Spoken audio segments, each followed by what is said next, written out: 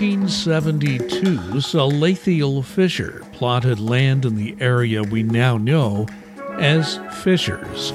Settlers came, and a community was born. In this series of podcasts, I will be exploring the history of our local community. Here is the latest installment. My guest on today's podcast is Diane Hunter. She's a writer. She writes a blog and has done a lot of writing about the Miami American Indian tribe. She writes a very informative blog, which I had a chance to read just before we did this podcast and found it fascinating, and we'll refer to some of her writing in this. This is part of a series, and this is our first in a series of podcasts dealing with the history of the Fishers area, and I think it is fitting that we begin with some of the Native American history here.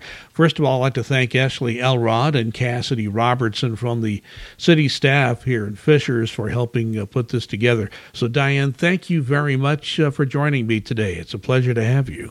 I'm glad to talk with you. Thank you. And I'm going to ask you about something of which you know much about, and you are a noted expert, and that's the Miami Indian tribe. And if you read Fisher's history, and I've read some of our local historians and what they've had to say about the Native American, this is what we know about the Native American history of what we now call the Fishers area. A lot has been written about the Lenape and the Delaware tribes, yet if you look at the Miami, they have I think, a rich and even longer connection to this place we now call Hamilton County and Fishers. So I would like to start out just asking you, tell me what you know about that history. Well, our history began, we don't know how long ago. Our origin story tells us that we came out of the water on the St. Joseph River, somewhere near South Bend, Indiana. And we were a unique and different people at that moment. And we came to be called Miamiake, or Miami people. Over time, we left the place on the St. Joseph River and moved out throughout what is today Indiana, Western Ohio, Illinois. And that land came to be known to us as Miami-Onge, the land of the Miami. And it was recognized by other tribes as the land of the Miami. Over time, after the Americans came, the Delaware, as well as the Shawnee and other tribes, were pushed west. They were located further east in what's now the United States, but they were pushed west, and they were pushed into what is now Indiana. And recognizing this as Miami-Onge, they asked our permission to live here. And the Delaware asked if they could live on our land. We recognized the Delaware as our grandfathers. And so, of course, we said to them, "You, as our grandfathers, you can live in Miami-Onge." And the same thing with the Shawnee. They're our elder brothers. And when they asked to come, we said, "Yes, of course, you can live in Miami-Onge." And so that's how it came that after we had been here for hundreds of years, the Shawnee and the Delaware also came into this area. I found it interesting that the term Miami, of course, the way we spell that is anglicized. You would use different numerals in your native language. But what is the Miami has a very special meaning in your language. What is that? Well, it has come to be known as the downstream people. It was probably given to us by somebody else, some other tribe, for whom we were downstream. Interesting.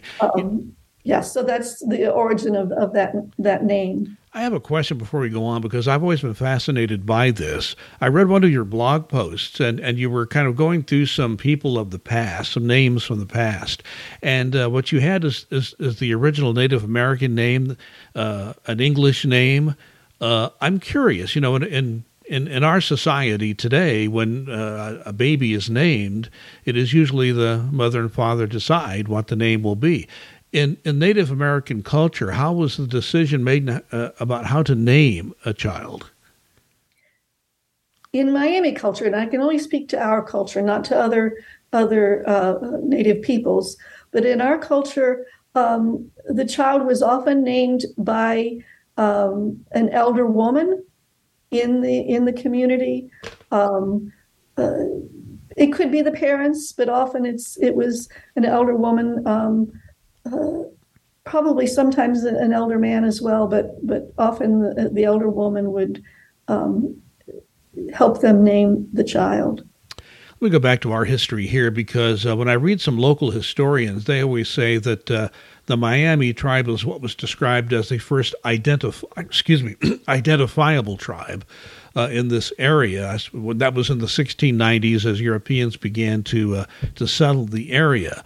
And what I would like to ask you is just about all of that. I think it was you mentioned that as far as anyone can tell, and on what history we know, that the Miami lived in this area and inhabited this area for hundreds of years, but we really don't know how long. I'm just curious, what do we know about that history before the Europeans were here?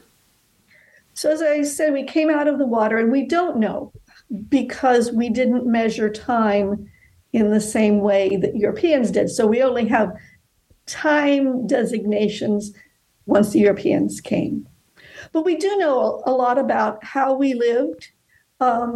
We know that we had autonomous villages. So as we came out of the water, created one village, and then moved out, each group would create its own village, and they were autonomous. Our culture was the same, our language was the same, but politically, they were autonomous, and we lived with very distinct roles for men and women. Men had their role, and women had our role, and the men were primarily outside the village. They were out hunting and fishing. They were trading initially with other tribes and later with Europeans. And they were the ones to go to battle. And when the battle was over, they would go to make peace. So you can see those are activities that keep them outside of the village. The women, on the other hand, ran the village. We were the farmers. We gardened, we gathered food, we made everything that our families needed to use. The children stayed with us until the boys were old enough to go with their fathers. So everything that happened in the village was really under the control of the women. And in fact, we had 4 chiefs in each village.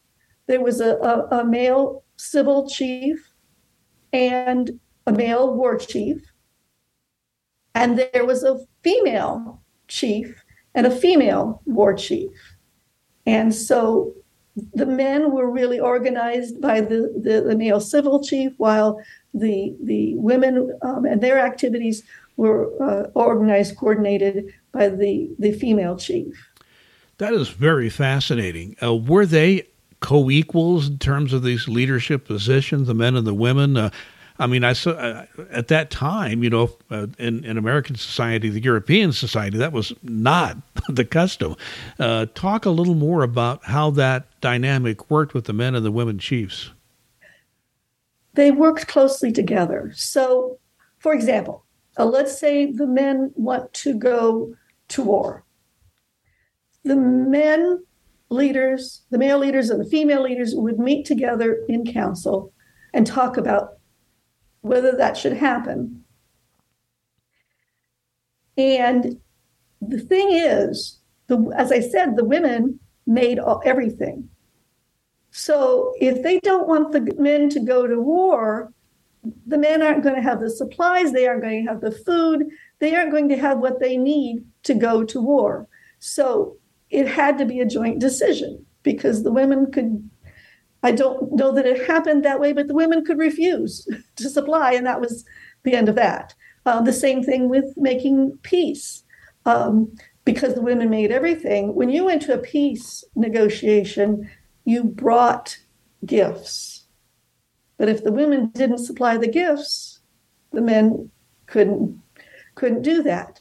Obviously, both men and women supplied food for our community in different ways. The men by hunting and fishing, and the women by growing products and gathering food. So there was an understanding that we were reliant on what everyone did. The men couldn't survive without the women couldn't survive without the men, and we valued both equally. Very, very interesting. For that time in history, I would think that would be, and that would, what you're telling me is that is the form of governing themselves that go back as far as you know your history, correct? Yes, yes. Very interesting.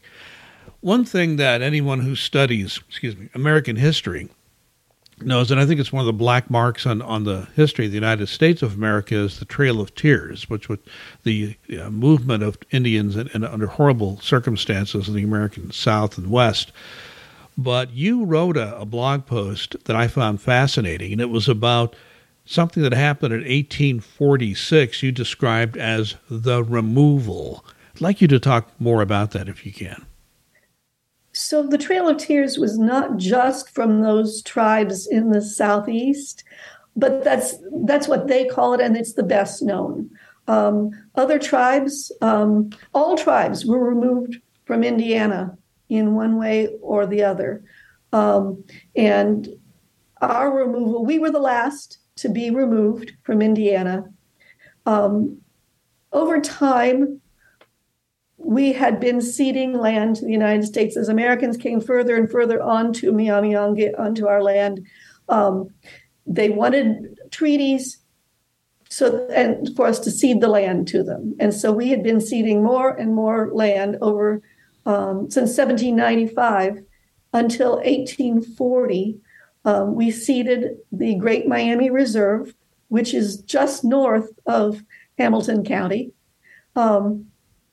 Kokomo is kind of the center of the Great Miami Reserve, if that gives you a sense of where that is.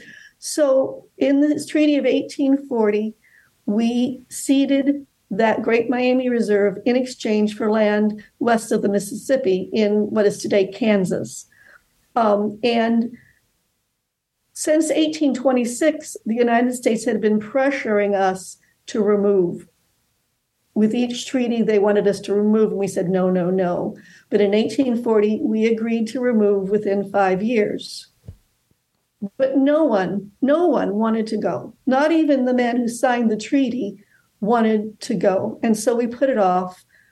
We can't go this year. We have to harvest our crops. We can't go this year. We have to sell our privately owned land, because some Miami people did own individual land.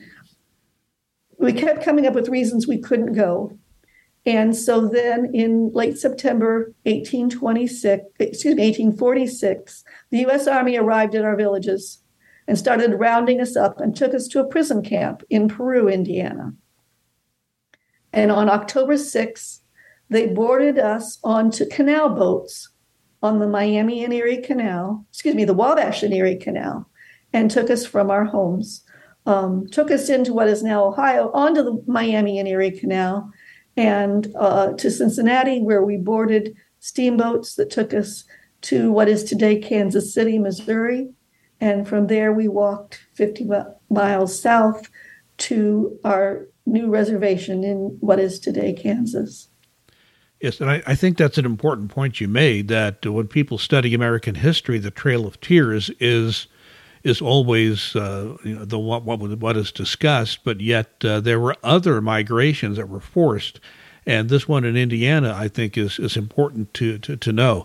And it is called the removal of in terms of, is that a term you gave it or something that your historians labeled it? No, I didn't. We've been calling it our removal, our forced removal.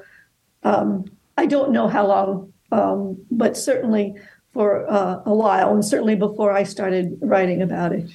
Do we know how many of the Miami tribe did not survive that trek? There were about 325 people that began the journey. There were a couple of births. during the journey. By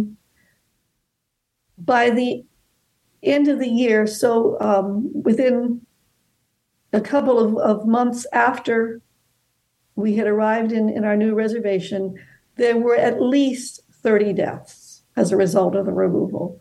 So about 10% of us who were removed died as a result of the removal.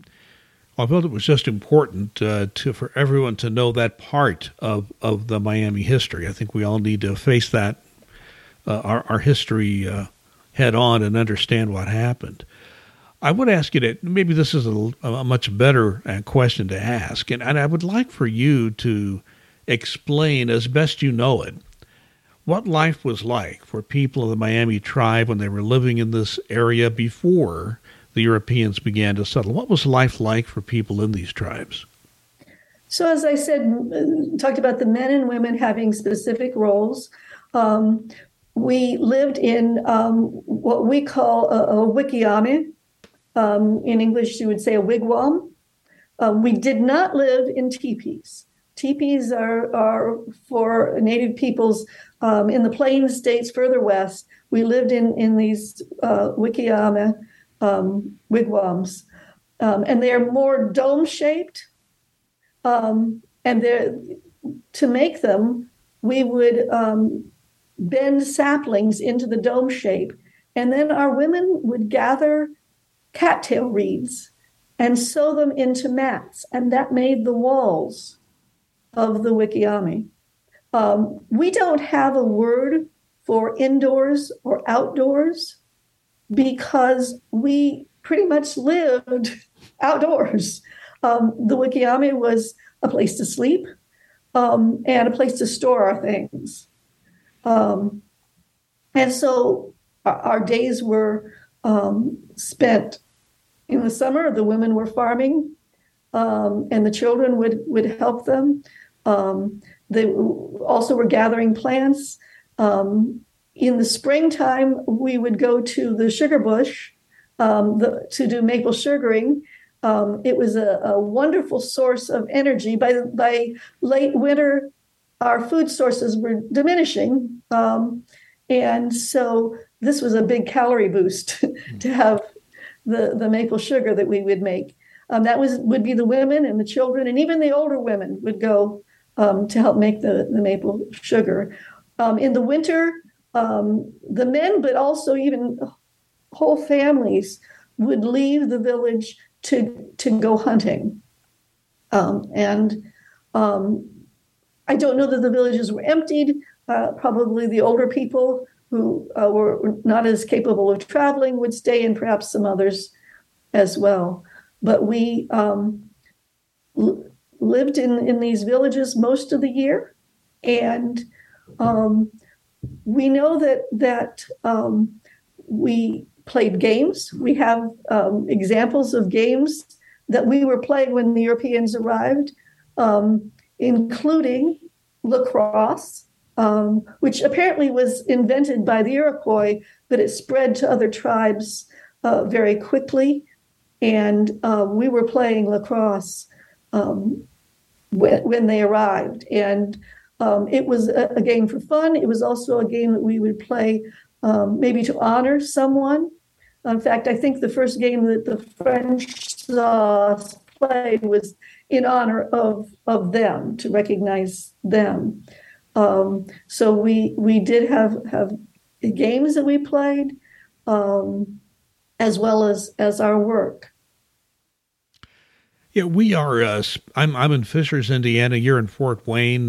Through the miracle of electronics, we can speak on an interview like that. But I'm curious. My understanding is about 6,000 people today identify themselves as enrolled in the Miami tribe. I'm just curious. Where do they live? Do they tend to congregate in one place? Are they scattered? What can you tell us about that? So due to our forced removal, and we were actually removed twice. I only took you to Kansas, but about 20 years later, the United States wanted us to remove again, and we ended up removing to northeastern Oklahoma, where the tribe, our seat of government, is there today. So as a result, we have three population centers in northeastern Oklahoma, eastern Kansas, and northern Indiana. But the reality is, due to a number of factors, economics being a major one, we have Miami citizens living all over the United States. Interesting. And I am aware that you have a place at the old Peru, Indiana High School. Tell us about that. That does not belong to us. That's a group of Miami people that own that, but they are not part of the Miami tribe of Oklahoma. Good the tribe does not own that. Yeah. Okay, that is good to know. Thank you for mentioning that. You touched on a lot of things, but I'm going to give you a chance to maybe touch on. I know you've written extensively and spoken extensively about the history of the tribe, but as Fishers celebrates its 150 years sesquicentennial, what would you like people living in Fishers today to know about the people that inhabited this land for so many years before 1872? I think the most important thing for people to know is that we're still here. We are not a people of the past.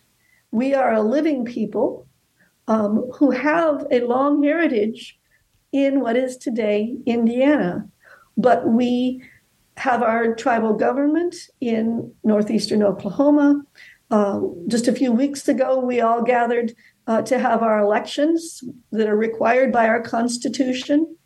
And we come together, and those games that we played, we still play those games, and we come together and play the games, and we learn about our culture.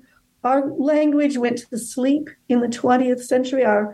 Our last native speakers died in the 1960s. Our last fluent native speakers died in the 1960s. But as of the 1990s, we are revitalizing our language, and we're learning our language once again. So that's part of what we do when we come together. And of course, over the last couple of years with COVID, we have often come together online and had language classes and other gatherings together on Zoom or other virtual methods. So we are a living people who have a great heritage in what is today Indiana. I'd like to ask about something you just mentioned, because I think all over the world there are examples of peoples that have had their language die off. Did you have both a written and a spoken language, or was your language traditionally handed down simply through the spoken word? And I'm just curious how that impacted the ability to resurrect your native language. So we have a rich store of writings in about our language.